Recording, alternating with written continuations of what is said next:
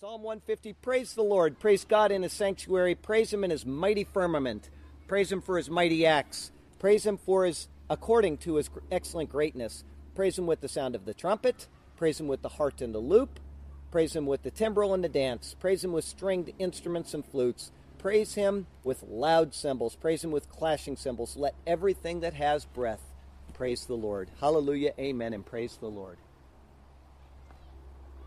All right, today is one of those sermons. Whenever I practice a sermon during the week and I think, gee whiz, I just don't want to do this sermon, somebody comes up and says, I like that sermon. And whenever I'm very excited about a sermon, people are generally more quiet when I leave. And today will probably be that for you. I apologize in advance. This is the kind of thing that I like.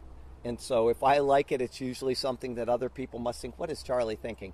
But it is Genesis 2, 16 and 17. Free to will or not free to will? That is the question. If you all remember Jacob Marley in Dickens' classic A Christmas Carol, he was the friend, he was the co-worker of Ebenezer Scrooge, who had died many years before and who returned as a ghost to warn Ebenezer. When Scrooge asked him about the chains that he was bound in, he said this, I wear the chain I forged in life. I made it link by link and yard by yard. I girded it on of my own free will, and of my own free will, I wore it. Marley acknowledged that he exercised free will to his own detriment. While studying quotes for this particular sermon, I was surprised to find how many people on both sides of the religious spectrum that deny free will. Believe it or not, there are even atheists who deny free will. You talk about a contradiction in the thought process. How can somebody claim that there is no God, nothing but the universe, and then deny the choices that they make belong to them alone? If the atheist does not have free will, then something must be directing him.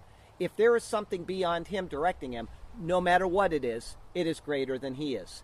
So atheism at its core is a morally deficient and corrupt thought process. For an atheist to ascribe his decisions to the interaction of atoms, as I read in one commentary, is simply to pass a red herring over the question. Either the will is free or it's not free, regardless of the makeup of the decider of the decision. And then there are multitudes of Christians who not only deny free will, but who claim that people who state that they have free will are actually enemies of God. This guy, E.W. Best, said this, God's character is maligned by every person who believes in free will. Now I have to ask, how does free will malign God's character? This is a hugely important thing to understand. Why we have free will and to be able to defend it from the Bible. The reason is twofold. First, if man does not have free will, as Mr. Best claims, then God must be the ultimate author of evil. How someone can come to any other conclusion than this when reading the Bible is astounding. And secondly, if we do not freely choose Jesus as he asks us to, such as in John 3:16, then God is forcing us to love him. It doesn't matter how corrupt we are. It doesn't matter how deep the pit from which he pulls us up out of. If he does it against our own free will, then it is not allowing a demonstration of love and devotion on our part. And this is exactly what both testaments of the Bible expect from us. R.C. Sproul, who is a modern Presbyterian theologian, a very intelligent man, is a free will denier. He once said this, if intent is sin, as when Jesus said, he who looks at a woman to lust after her has already committed adultery with her in his heart, then Adam fell before the fall, because he sinned before eating of the forbidden fruit by intending to eat the forbidden fruit. So the question is, whence comes free will? Yeah, R.C., where does free will come from? Or where does evil come from? I'm sorry, I said free will, I meant evil. If you deny free will, then this is a gigantic problem, because God supposedly created everything good. I mean, if he created man already intent on evil, then you have a real dilemma. But that is Dr. Sproul's conundrum. Thomas Aquinas, the 13th century theologian, said this about free will. man has choice, or otherwise counsels, exhortations, commands, prohibitions, rewards, punishments would be in vain. And we find every one of those in the Bible. Therefore, they would be in vain if we don't have free will. The Bible then is a book of choices. As much as it is anything else, free will is implied on almost every page and certainly in every account that it records. The verses which seem to deny free will, and free will deniers do have a lot of them, need to be taken in the context of God's sovereignty, his foreknowledge, and his love. Here's a text verse for today, which many free will deniers will use to claim that man doesn't have free will.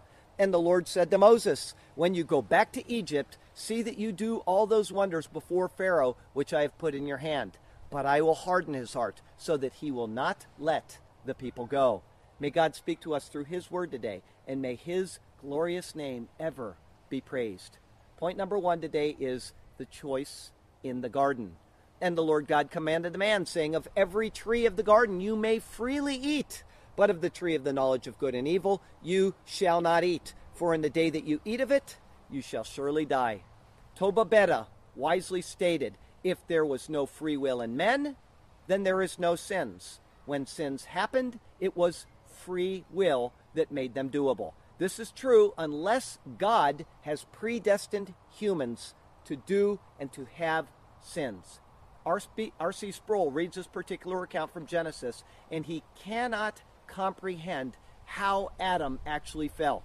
He has a couple of reasons. First, he cannot accept that man has free will. His doctrine tells him that man is incapable of doing anything good. This is a state known in theology as total depravity. He misreads or misinterprets verses of the Bible which tell of our fallen state and our inability to fix the mess that we are in, and he equates that with our inability to do anything on our part to get out of that mess. And then secondly, he knows very well that he cannot ascribe evil to God, as no sound theologian ever could or ever would, and therefore he is left with his amazing and his unanswerable question, which is, whence comes evil? But this is a problem of the heart, and it is a problem of conditioning. It is not an unfathomable mystery that God can only answer. Rather, it is a revealed truth right in the pages of the Bible and right in the verses that I just read. Of every tree of the garden you may freely eat, but of the tree of the knowledge of good and evil you shall not eat. There are 3 major points that we need to review in this particular point. Point number 1 is, you may.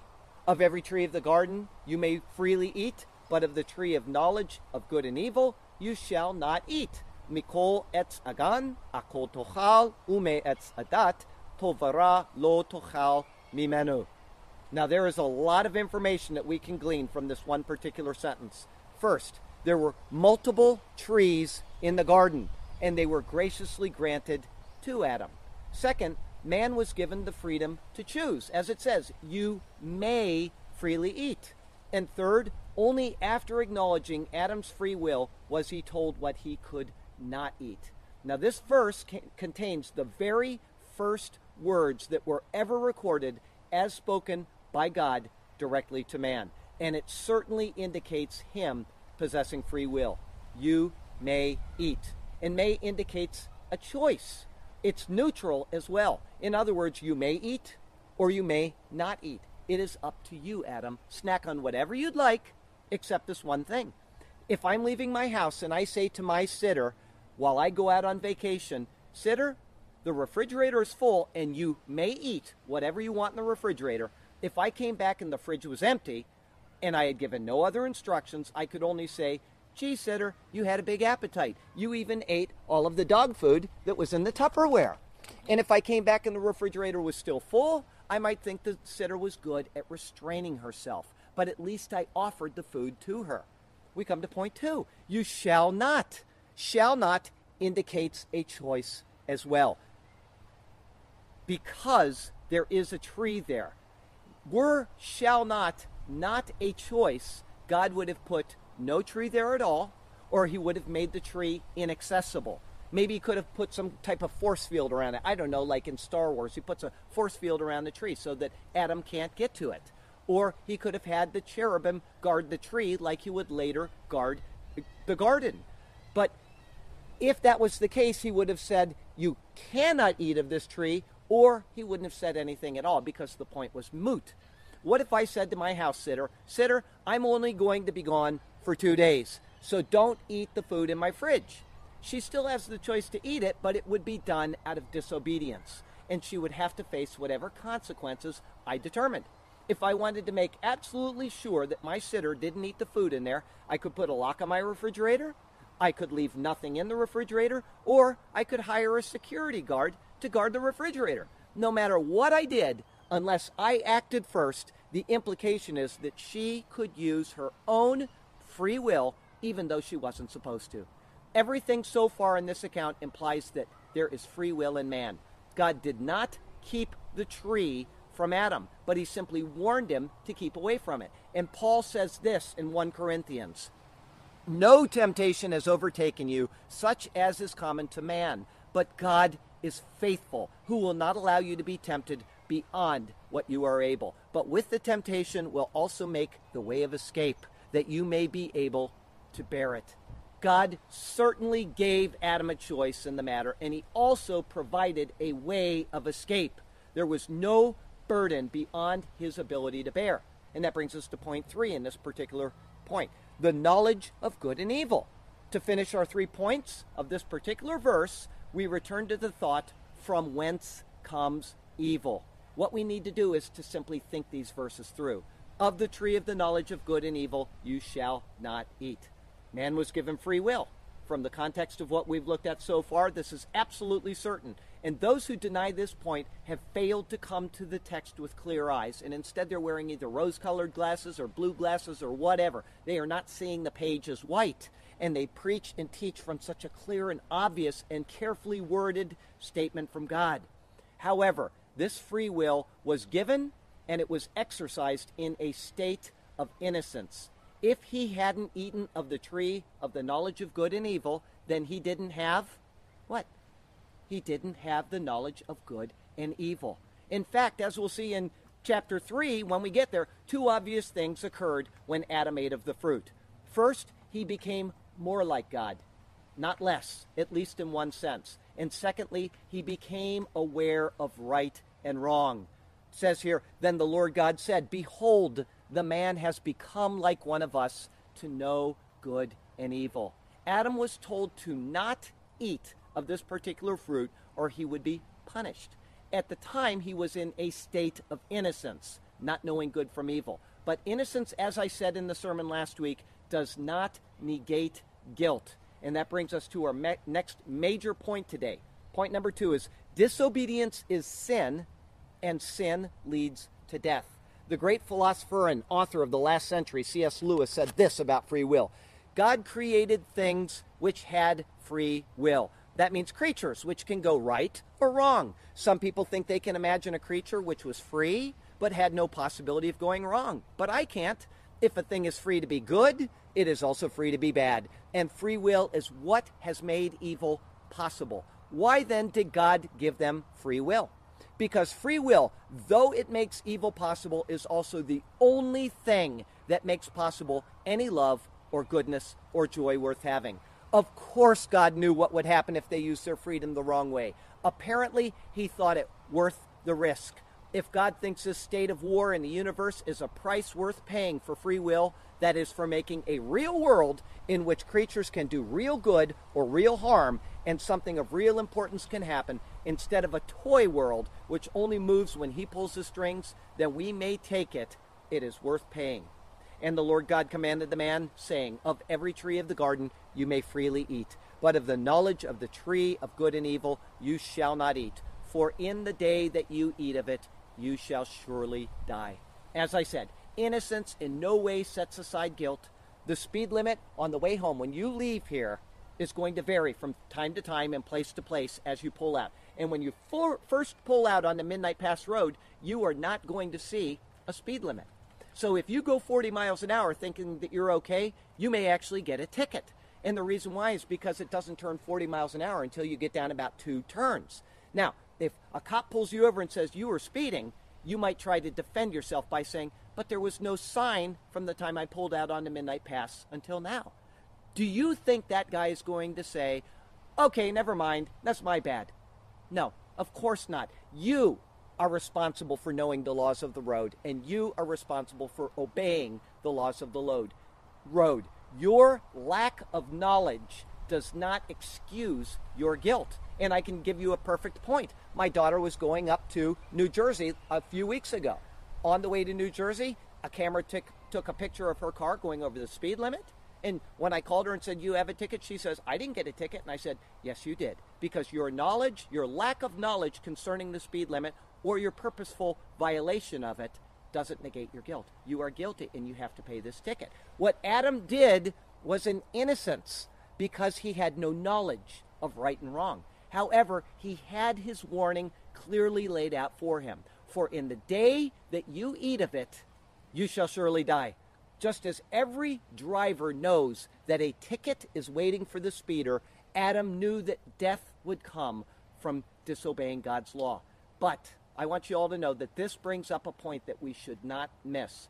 Adam had never died, and he had never experienced death around him. When he was told that death would result from disobedience, he had no way of understanding death's implications. If you tell a child that doesn't understand death that they can die from something, they have no idea what you're talking about until you explain it to them.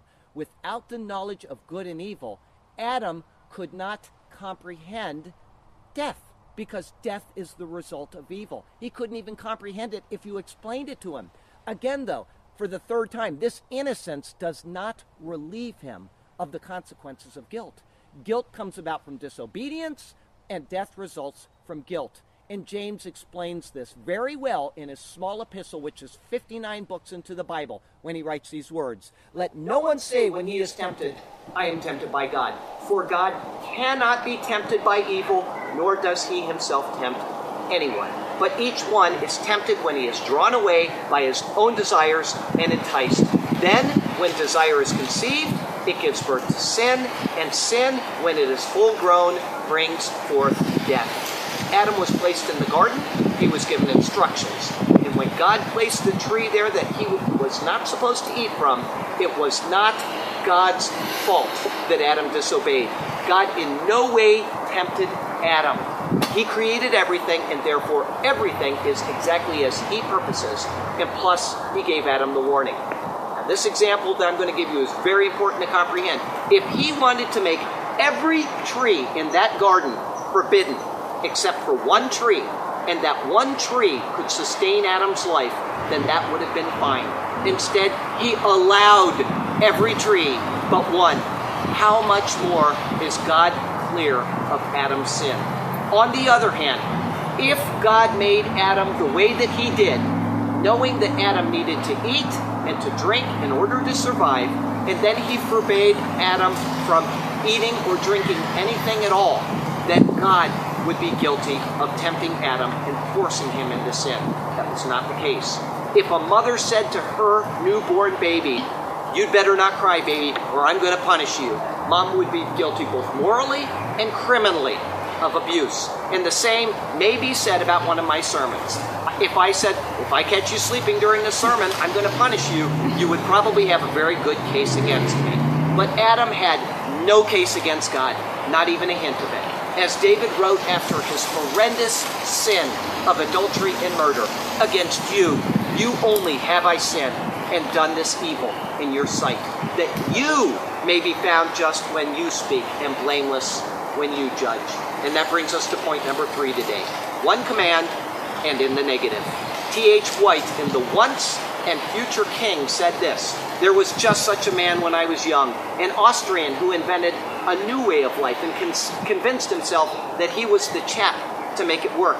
He tried to impose his reformation by the sword and plunged the civilized world into misery and chaos. But one thing which this fellow had overlooked, my friend, was that he had a predecessor in the Reformation business called Jesus Christ. Perhaps we may assume that Jesus knew as much as the Austrian did about saving people. But the odd thing is that this Jesus did not turn the disciples into stormtroopers, burn down the temple and Jerusalem, and also fix the blame on Pontius Pilate. On the contrary, he made it clear that the business of the philosopher was to make ideas available and not to impose them on people. The Bible is just a book of do's and don'ts. I suppose every one of you has heard that said at one time or another, and it is not really. Instead, at least on these lines, it is a book of choices. Do's and don'ts are involved in every one of those choices, but in the context, they are set out for our good. If there is a do, it is there to keep us following the right path. If there is a don't, it is to keep us from going off onto the wrong path. When a mother says to her son, "Don't put that screwdriver in the wall outlet," she is saying it so he doesn't hurt himself. And when she says to her son that's leaving for the military, "Remember to go to church on Sunday," she's telling him this to keep him walking in a straight line, in an upright way. In both instances, the choice is his. If he wants to try the screwdriver in the outlet thing, he will wish that he had listened to mom. And if he skips church and he goes to soccer matches while he's stationed in England, he will eventually wish that he had made church the priority. When his life wanders off into meaningless, he'll hopefully understand why his mother asked him to go to church.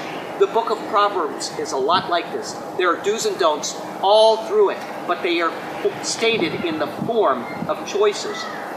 Proverbs opens with these words: the Proverbs of Solomon, the son of David, king of Israel, to know wisdom and instruction, to perceive the words of understanding, to receive the instruction of wisdom, justice, judgment, and equity, to give prudence to the simple, to the young man knowledge and discretion. A wise man will hear and increase learning, and a man of understanding will attain wise counsel. To understand a proverb and an enigma, the words of the wise and their riddles. The fear of the Lord is the beginning of knowledge, but fools despise wisdom and instruction. After writing these first words in Proverbs, he pens 31 chapters of wisdom for those who are simply willing to listen, and then he contrasts them with those who turn away from his wise counsel. He says, the complacency of fools will destroy them, but whoever listens to me will dwell safely and will be secure without fear of evil. So do's and don'ts are not bad, and they always imply free will. In the case of Adam, he had no do's and he had one don't. In other words, he had one command and it was in the negative. Now, if this is the premise of Adam having eternal life and remaining in the garden, then there must be a similar premise for returning to that garden. If not, then there might seem to be a problem with the way that God is dealing with his children. One of the hindrances, though, to understanding God's favor of individuals is tied up in the law of Moses. In those 5 books, meaning Genesis to Deuteronomy, also known as the Torah, there are 613 laws, a lot of do's and don'ts. If there are all of these laws, heaped upon laws, then what God expects of us must be immensely complicated, even burdensome. I mean, who can do all that stuff? And the Lord even said in Leviticus, "You shall therefore keep my statutes and my judgments, which if a man does, he shall live by them. I am the Lord." And the penalties for failure? I mean, if you slip up under the law, you might get beaten with rods, you might get exiled from the community, you might get stoned to death, and so on. These aren't minor issues. And time again, right after receiving the laws, right afterward, either individuals or groups go out and they break those very laws. Within just 40 days of receiving the 10 Commandments, Aaron and all of the people of Israel made a gold calf in the place of God, thus violating the first 2 commandments. When they did this, it cost 3,000 people their lives. There are accounts of people being stoned for blaspheming God's name, for breaking a vow of dedication, and for working on the Sabbath. I mean, this is terrifying stuff that's in the law. What happened to Adam's one command, which is in the negative? And what about the other side of the coin? David committed adultery, and he killed a lady's husband, and he did not get stoned. He allowed his children to get away with things that other people would have been given the death penalty for. And what, did God turn a blind eye to them? And then when David takes a census of the people, admittedly, he shouldn't have done it, but it's not this great offense that you would think of, going and counting the number of people in Israel. God sent the destroying angel and killed 70,000 100,000 Israelites. How? How does that fit in? Unless you understand the reason why these things occurred and how they fit into the greater picture of what God is doing, you might come to the same conclusion as some other people who call God an evil sadist. But this is the furthest thing from the truth, and it completely misunderstands what God is telling the people of the world. He's telling them free will. Free will. God is telling us about our choices. He's telling us about our free will choices and what the consequences of them are. In the end, He understands our limitations and He understands our faults. He is the one who created us. And He understands the difference between those who love Him and their own personal internal struggles, like King David, and those who either ignore Him or hate Him outright and act against Him in a high-handed manner. He understands the difference. What is the reason that David could call, or God could call David a man after my own heart and protect Jerusalem for David's name's sake even hundreds of years after he was dead and buried?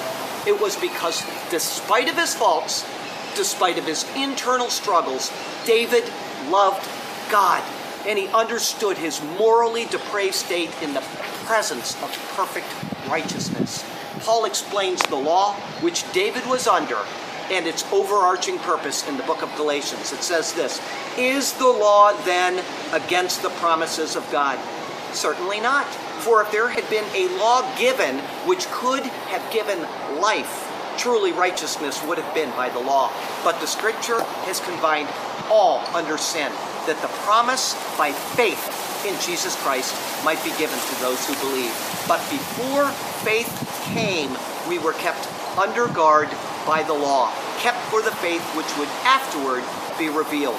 Therefore the law was our tutor to bring us to Christ, that we might be justified by faith. But after faith has come, we are no longer under a tutor. The law and all of its associated death and punishment was a tool, or better yet, it was a mirror to get us to look at ourselves and to see how desperately sinful we are, and that what we needed is something more to be right with God. The law could never give life back to man. Just as Paul said, if there had been a law given which could have given life, truly righteousness would have been by the law. So what is it that those who are under the law, what is it that they needed? They needed grace. And this is exactly what they got once a year on the Day of Atonement. The very fact that they needed a Day of Atonement meant that they could never meet the demands of the law. And where did the atonement come from? Did it come from the animals that they sacrificed on the Day of Atonement? No. The book of Hebrews says that it is not possible that the blood of bulls and goats can take away sins. So think it through. If the Day of Atonement was God's grace to the people, and the blood which was shed on that day did not provide the grace, then what did? It was the people's faith in God's provision. So here we go back to Adam. What was Adam lacking from the tree? He was lacking the knowledge of good and evil. Is knowledge faith? No. Faith is faith. Faith is the substance of things hoped for, the evidence of things not seen. And this is the evidence that God wanted from Adam, the surety of things not seen. This is also what God respected Enoch for. And not only Enoch, but Abraham and Isaac and Jacob and Rahab and David and a host of other people who throughout history were sure of what they couldn't see. Was Adam faithful about the promise of surely dying if he ate the fruit? No. Was the man gathering sticks on the Sabbath day faithful about believing that God would provide the other 6 days? No. Was David faithful when he had Uriah killed after sleeping with his wife Bathsheba? No. Then why was the Sabbath breaker stoned and David allowed to live? Why are some people treated differently than others? Some are examples of God's justice. Some are examples of God's mercy. Some are lessons of high-handed sins, and some are lessons of repentant hearts, like the 51st Psalm that we read earlier. Each case is given to teach us of the many facets of God and the key to obtaining His favor, which is always faith. And faith comes only. It only comes through free will.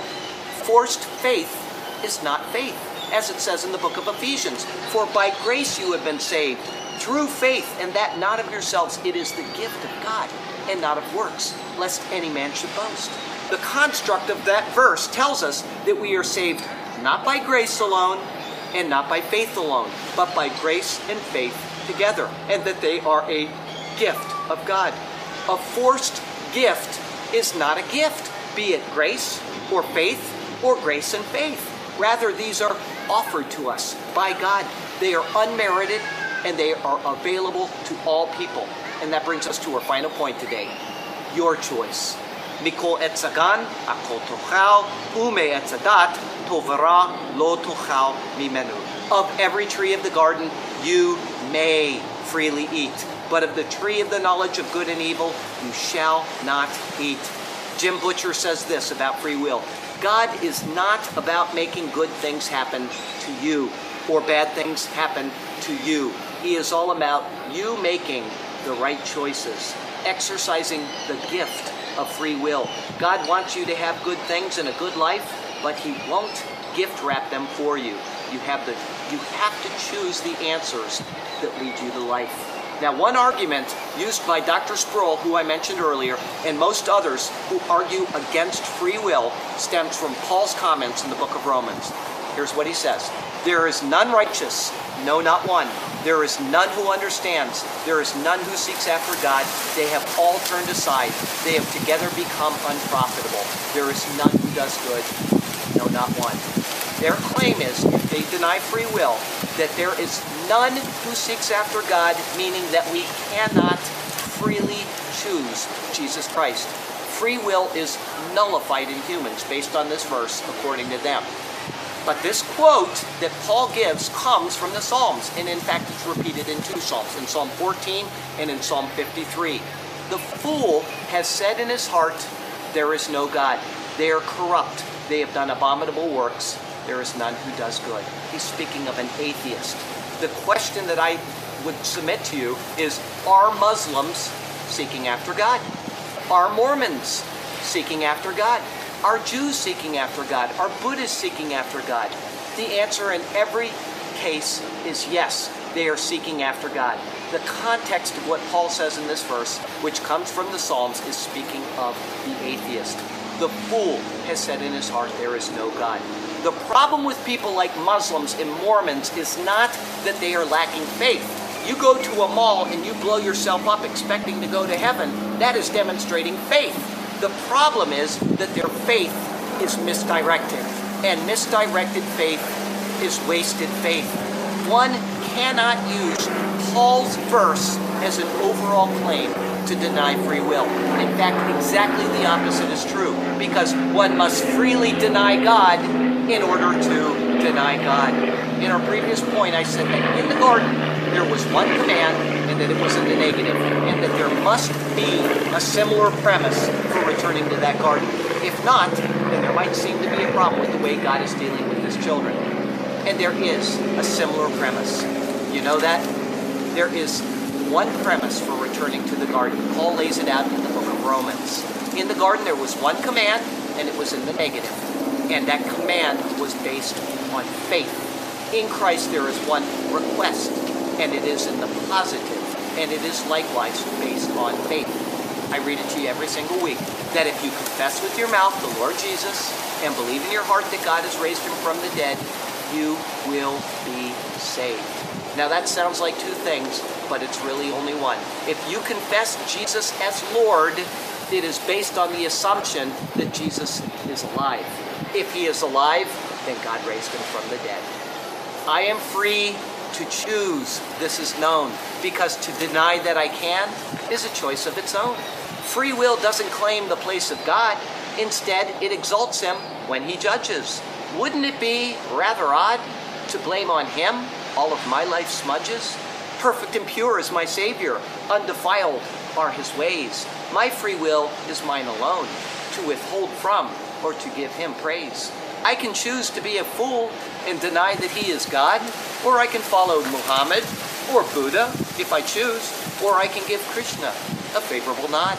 But I choose life. I choose Jesus. He alone destroyed the grave, and he is ever here with us. He alone is able our souls to save. Great and worthy, behold the Lamb, sacrificed because of our choices. Let us turn our souls to him, and let us to him raise our voices. Thank you, O God, for the gift you granted, grace and faith tied into one.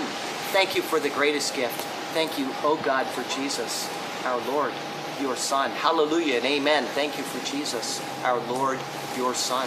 And there is one way to heaven, and that is through the blood of Jesus Christ. And if anybody listening on the video or anywhere else here today has never called on the name of Jesus, all you have to do is simply, by faith, ask God to forgive you of your sins, to wash you in the blood of Jesus Christ. Believe in your heart that God raised him from the dead, and you will be eternally saved. God will reconcile you to himself through his own Son, who bore what you deserve on the cross. Heavenly Father, thank you so very much for that gift that Jesus Christ gave.